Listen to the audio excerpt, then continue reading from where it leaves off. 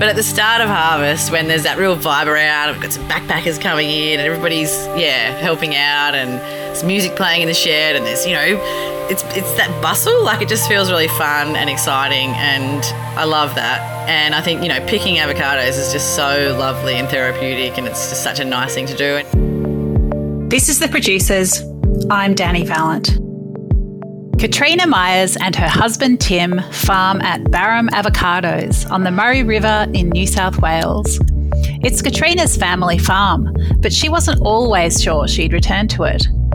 As it turns out, she loves the beautiful green haven they've created in a mostly arid area, and she's also a huge fan of the avocados they grow for themselves and lucky consumers.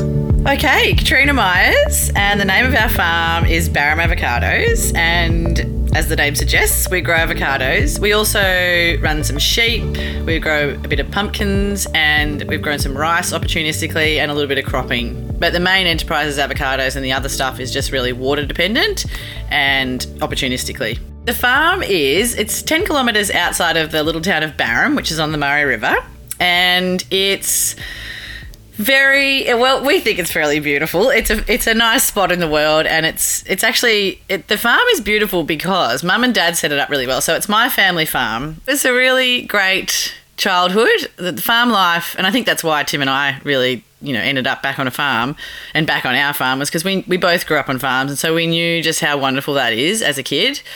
It's very there's a lot of freedom. It's very safe. There's a lot of adventure.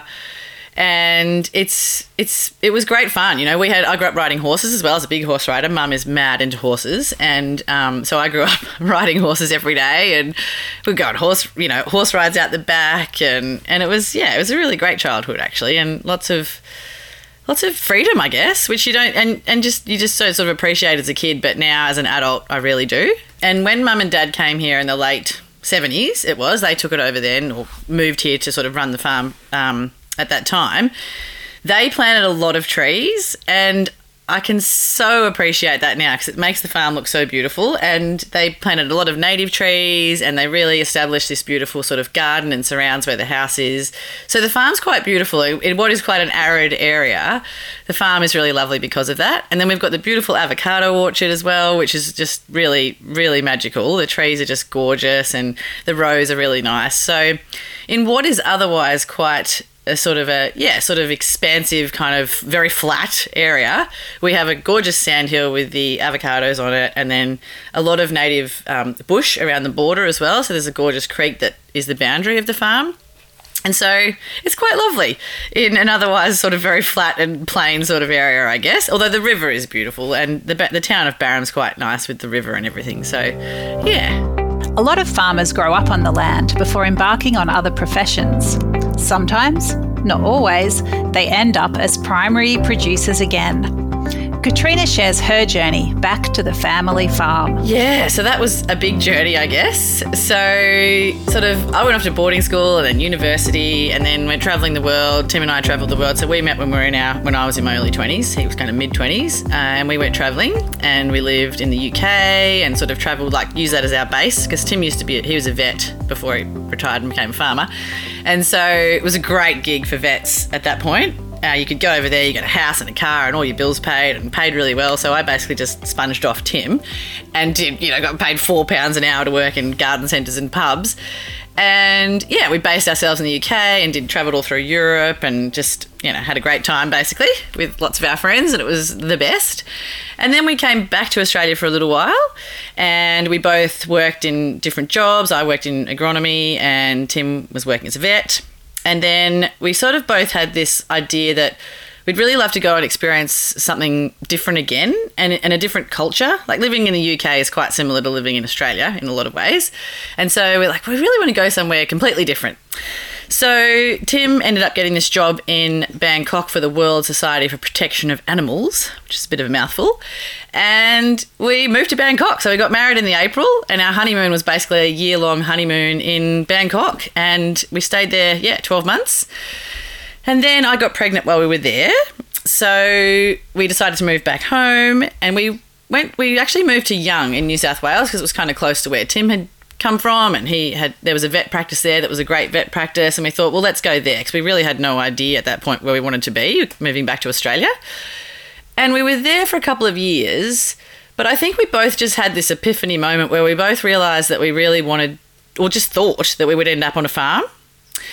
And we sort of just both went, oh, well, we're not going to be able to afford to buy one around young. Land prices were very high there. And so we'd both come from farms, and we thought, well, how about we look at the 2 farms that we've got in the family as an option? And we ended up coming back to the avocado farm, because Mum at the time, so my dad actually died when I was 15, so Mum had been farming by herself, and she was sort of ready to move on and do something else. And so the opportunity was here. We loved avocados. We sort of thought, oh, how they're kind of fun, and we could value add and do all these fun things, and we really love this community. So we moved back here, and that was in 2011, and we've been here ever since. There are so many crops you can grow and livestock you can tend. How did Katrina's family land on avocados? It was my gorgeous grandmother, Gwen Hines, who's Mum's mum, actually. It was all her idea, and she basically said, I'll give you some money to plant some avocado trees. Now, unfortunately, she's not alive anymore, and I would love to ask her, like, why on earth did you think that they would even be able to grow here? Because, as you say, at the time, they were very much a luxury product, and you didn't really hear of them very much. So it was all her idea, and she said, I'll give you some money to plant some avocado trees. And so they did, and they just planted like 100 of all sorts of varieties. There's Hass, Wurtz, Gwen, Fuerte, Bacon. I think that's the main ones they had. And it was really just a hobby. There was 100 trees here, because the main enterprise was sort of like cattle and lucerne and mixed farming. And, family would just come and pick them when they were ready, and they really had no idea about how to grow them or anything. It was just sort of, a bit of fun. So it was all Nen's idea, which I know that she would just love now that we're back here, because she was she's quite a spiritual woman, and I think she would think that was all her idea, and it's lovely that we're here now sort of carrying that on. And it didn't become the main enterprise until actually after Dad died. So after Dad died, Mum sort of looked at like what she could manage on the farm by herself, and she sort of thought, well, avocados, that could be something that I could do. So she then sort of expanded it to turn it into the main enterprise on the farm. And then we have then sort of developed and taken that on more. But it's really the kind of agronomy and the research and the knowing how to grow avocados, particularly this area, is still relatively new. They were grown in Queensland more so prior to that. And so we've really had to learn a lot over the last 12 years since coming back here in terms of how to manage them, and it's been a roller coaster ride, but it's great. We love it, and they're such a great fruit to grow, and they're just so good for you and everything. So it was all Nen's idea, really. Now we've got 8,000 trees across 2 sort of farms, because we ended up buying another block as well, just another sandhill, and so now we've got 8,000 trees across those 2 blocks. We're all pretty used to seeing avocados, but how many of us know what avocado trees look like? Katrina shares the ins and outs of the avo. Yeah, so they're actually beautiful big trees. Like, they're actually one of our sort of things is to try to keep them a bit smaller, because they get enormous. And so they're a beautiful big leafy green tree, and they're beautiful and green all year round. And the life cycle where we are here, the fruit actually is on the tree for 12 months. So in Queensland, they have a shorter growing season, but because we're a cooler climate down here, they actually, set fruit. They're setting fruit now, so they're flowering now and setting fruit, and then we won't pick that fruit until September next year. So it's a really long growing season, and there's a lot to get through to get an avocado from sort of flowering to budding, and then that whole journey to actually being able to pick them, because we've got to get through really hot summers, really cold winters, and it's quite a challenge, but yeah, it's quite a long process to get them from fruiting to actual production and picking them. So there's a lot of management that goes into them. We have a big focus on soil health and a big focus on tree health, and so it's just maintaining that all year round, basically. And that the avocados are quite not temperamental is probably not the right word, but they're not very unified. So every tree sort of is different in some ways. So it's not like just a blanket kind of approach. They're really sort of, specific to how you grow them. And so, a lot of soil health, a lot of mulching. We have a really big focus on really growing the soil microbes and having really beautiful soils. And then just, tree management, tree health. They get sort of copper sprays. They get all sorts of things and all sorts of treatments throughout that 12-month period to get them to that point of production. And I should also mention that it used to take about 5 years to get to fruiting from the trees, like to get production, commercial production, but now it's in about 3 years. So from when they're planted, it's about 3 years until you get to start picking that fruit. There are lots of different types of avocados, some of which are quite hard to get to market. Katrina shares her personal favourites and explains why it's not a supermarket staple. I probably love them all, I have to say, but the absolute favourites are the reeds. So you won't see the reeds that much in the supermarkets or, commercially. So Queensland can't grow a very good quality reed because of their shorter season, and they have more pests and diseases and everything up there, so the reeds seem to be more susceptible to that. And the Avocados Australia have put a lot of emphasis into growing Hass. So Hass is the one that you'll see in most places, and then maybe Shepherds. So we have Hass as well. And they are our main variety because they're just a bit more robust and that kind of thing. And they're easier, like people sort of know the Hass, and they change colour when they're ripe, so it's kind of easier to manage. Whereas the reeds are these big, beautiful, round bowling ball avocados. They look like emu eggs, people say, and they're just creamy and delicious. And we can grow a beautiful quality one, and they're everybody's absolute favourite. Like everybody hangs out for the reeds, and they're just the best avocados. And then we also have, so there are two main varieties, Hass being the main one and then reed sort of secondary, even though it's our favourite, but they're just not as kind of well known, I guess. So from a commercial point of view, the Hass are the ones that sort of tend to take over. And then we also have Bacon, Fuerte, Wurtz and Ryan, but only like a tiny amount of those really. The Bacons are the really thin skin. They're quite sort of flaky and fiddly to use, but they actually have a really delicious flavour. And then the Fuerte are sort of that classic old avocado, the really pear-shaped ones that people might kind of recognise or think of as the traditional avocado. So, yeah, but absolutely the reeds are our favourites. So, growing is one thing. Getting to market is quite another. How do Barham avocados find their way to consumers? Yeah, it's really, I got to say, it's quite challenging, and we're sort of in this, it's like we're in the messy middle now. It's just, Tim and I talk about this stuff all the time. We were just talking about it earlier and saying this, we're not small anymore, and we're obviously not massive. We're kind of in that middle zone where we've got enough production now, which we sort of went down that path to get to a stage of having enough fruit that we could, be viable. But then you're sort of at the mercy of the supermarkets in a lot of ways because you've got so much fruit. That's the only way you can, sell it.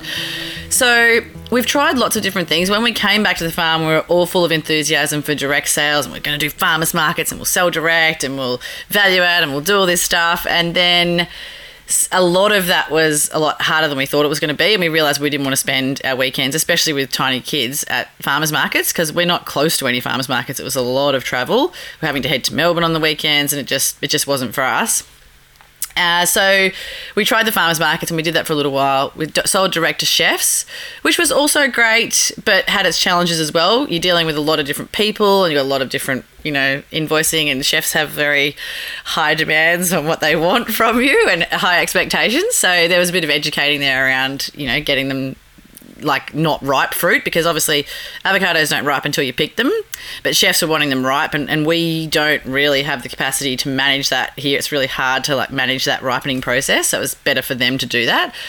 And then we did oil for a while, but it's also quite challenging. Like getting avocado oil out of avocados is quite a process, and you're not guaranteed to get the oil, and it's a very lengthy process, but that was great.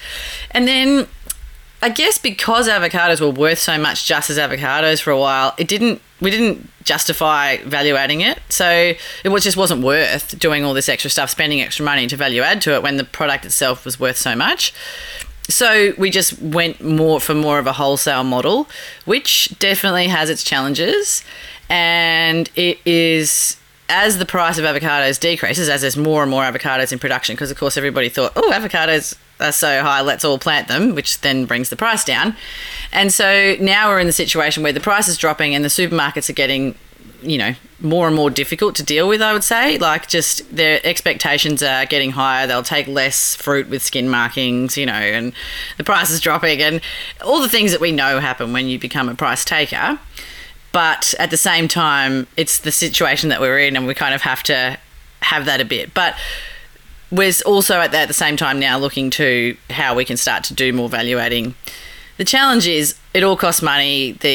You can't just go and develop something. It's got to be at a certain, like, you've got to see that it's going to be scalable, and it costs money to get the equipment and everything to do the value adds. But yeah, we're certainly looking into all of that stuff again now, and we're selling direct. We used to have a subscription model. So we sold the avocados direct online through Australia Post, and Australia Post stopped doing perishables for a little while, but they are actually doing perishables again because apparently they did a backflip on that. And so we've been starting to sell them again through just courier companies this year, but we're going to use Australia Post again for the reads, which we're very excited about because it means we can get them to so many more people. Yes. I know, and I'm so excited that we can get that going again, actually, because it is really fun to be able to send avocados in the mail to people. It's such a novelty, and I do love doing that. It does take, obviously, it's a lot of extra work and stuff, but it's a lot of fun being able to send them direct and through Australia Post. So yeah, it's just so good. And because we send them out hard green, so you ripen them yourself as well, which is also that'll help you get a better quality avocado, because if they've been through, who knows how far they've been to get to a supermarket shelf, and then the ripening process, they might have sped that up, and then everyone's touched them. So it is such a better way is for you to get them hard green, ripen them yourself, and then enjoy just a perfect avocado that's just come straight from us. It makes a lot more sense. Katrina Myers puts her heart and soul into growing her fruit, but farming is never easy. What are her biggest challenges with her avocado enterprise? The things that really frustrate us is the standards, so things like tiny skin markings, which we know 100% does not affect the quality of the fruit inside. Like our fruit, that's the fruit that we eat. What's classed as kind of chuck out fruit is what we eat. So it might have a skin marking that's, doesn't qualify for the supermarket shelf, but it's still perfect on the inside. So that's the stuff that really frustrates us the most. And you'll get penalised so much on price just because it's got this kind of what seems like a tiny skin marking, really. So that's the bit that I find hard, and I know Tim does as well, dealing with the supermarkets. And because there's more and more fruit, they've just got more and more flexibility to say, nah, we're not going to take that. They've sort of got to rule the fruit out somehow because there's too much. So they just keep raising their standards. So that's the most frustrating part. In the last 12 years, we've had severe drought, severe floods, water shortages. We've had hail. We had a massive windstorm. Pretty much everything you could imagine we've had. And I think that's pretty standard for farms. And especially in 10 years. We've been here for over 12 years now. So it's like you will experience that full range of things. And, we've had the worst droughts and the worst floods in that 12 years. So yeah, we've definitely had all of that. But, I think life is how you view it, and it's how you respond to things versus how you react. And Tim and I think partly because we've had such a worldly experience and we've been off and done so many other things, we have really came to farming with that view of, well, we have to make the best of this. We know the challenges, we know the risk. We both grew up on farms. If we're going to let weather events and all these detrimental things get to us, then we're not going to keep doing it. And we sort of both often have those conversations around if it gets too stressful and if we don't enjoy it anymore and if it's causing us too much stress, then we have to go and do something else. If we can't keep that attitude about it, then it's not worth doing. And we just love it so much. We do love the life here. And especially Tim, I've seen the change from him going from being a vet to being a farmer. He just, loves it. Don't get me wrong. There's a lot of really hard days too, and financial struggles and all of that comes with farming. But we just try to really keep that good mindset and that good attitude around it overall. And that's what, and come back to that. We just love it here, and we love that we get to bring our kids up in such a beautiful place. Surely an avocado farmer can give us some wild and crazy ideas on how to eat avos. What are Katrina's favourite ways with her crop? I am really basic when it comes to my avocado consumption. I eat them pretty much every meal, and it'll be avocado on toast at breakfast time, avocado in the salad at lunchtime, and then I have them on bickies before dinner, or just half an avocado with oil and salt and pepper and just scoop it out like that. I always have this memory that's how my dad used to love them as well, was the half an avocado with just oil and salt and pepper. And the kids, it's the best first baby food. You just take an avocado with you, chop it in half and give them the half. You take it anywhere. And the kids just love it. And you sort of feel like you just tick the box as a great parent because they've eaten all of like a healthy thing for the day. So, yeah, for me, it's just the really simple ways. And then I do sometimes use it in cooking. So like brownies, and you can use it in that. Mousse is another really good one. But generally for me, it's just the really basic, with eggs on a weekend and all that kind of stuff. It's just that, yeah. But I do eat a lot of it. Oh, and in my smoothie, that's the other way I always have it. Like in the mornings, I always have a lot of mornings I'll have a smoothie, green smoothie, and I'll just add avocado to whatever kind of smoothie I'm making. As farmers, there's a lot of variety, and it can be hard to predict what's around the corner. Katrina tells us what a good day on the farm looks and feels like for her. Well, no 2 days are the same, that's for sure, which I love. And I guess a good day on the farm, to be honest, like harvest goes for a long time, but I love that vibe of harvest. And I'm not hands-on anymore. Like I'm not down in the shed packing the fruit or doing any of the hands-on stuff, but I'm just around. And I do love that vibe when everybody's, especially at the start of the season, because everyone's all excited. By the end of it, which is now, like this week we're finishing, everyone's like, all right, we're done, we're so done. But at the start of harvest, when there's that real vibe around, we've got some backpackers coming in and everybody's, helping out, and there's music playing in the shed, and there's, it's that bustle. Like it just feels really fun and exciting, and I love that. And I think, picking avocados is just so lovely and therapeutic, and it's just such a nice thing to do. And, something that I'm really proud of with our business is that we have a really great culture for our staff, and everybody who works here just loves it. Like Tim is just the best boss. Everybody says he's the best boss, and he's just such a great guy to work for, and he just creates this really nice environment for people. And even our full-time staff, they just love it. So that just brings me a lot of joy to think that we're creating a place that people enjoy coming to, because it's pretty, like the packing of the avocados can get pretty mundane, but they still really enjoy it. So I think that's really nice. So yeah, probably just the start of harvest is my favourite time on the farm. Avocados are a fruit bowl staple for so many Australian households, so it's quite hard to imagine that they were virtually unknown here until the 1990s. Katrina Myers is committed to farming on her patch in New South Wales and sending great fruit around Australia. Along the way, she's loving the life she's offering her family and enjoying her crop with every single meal.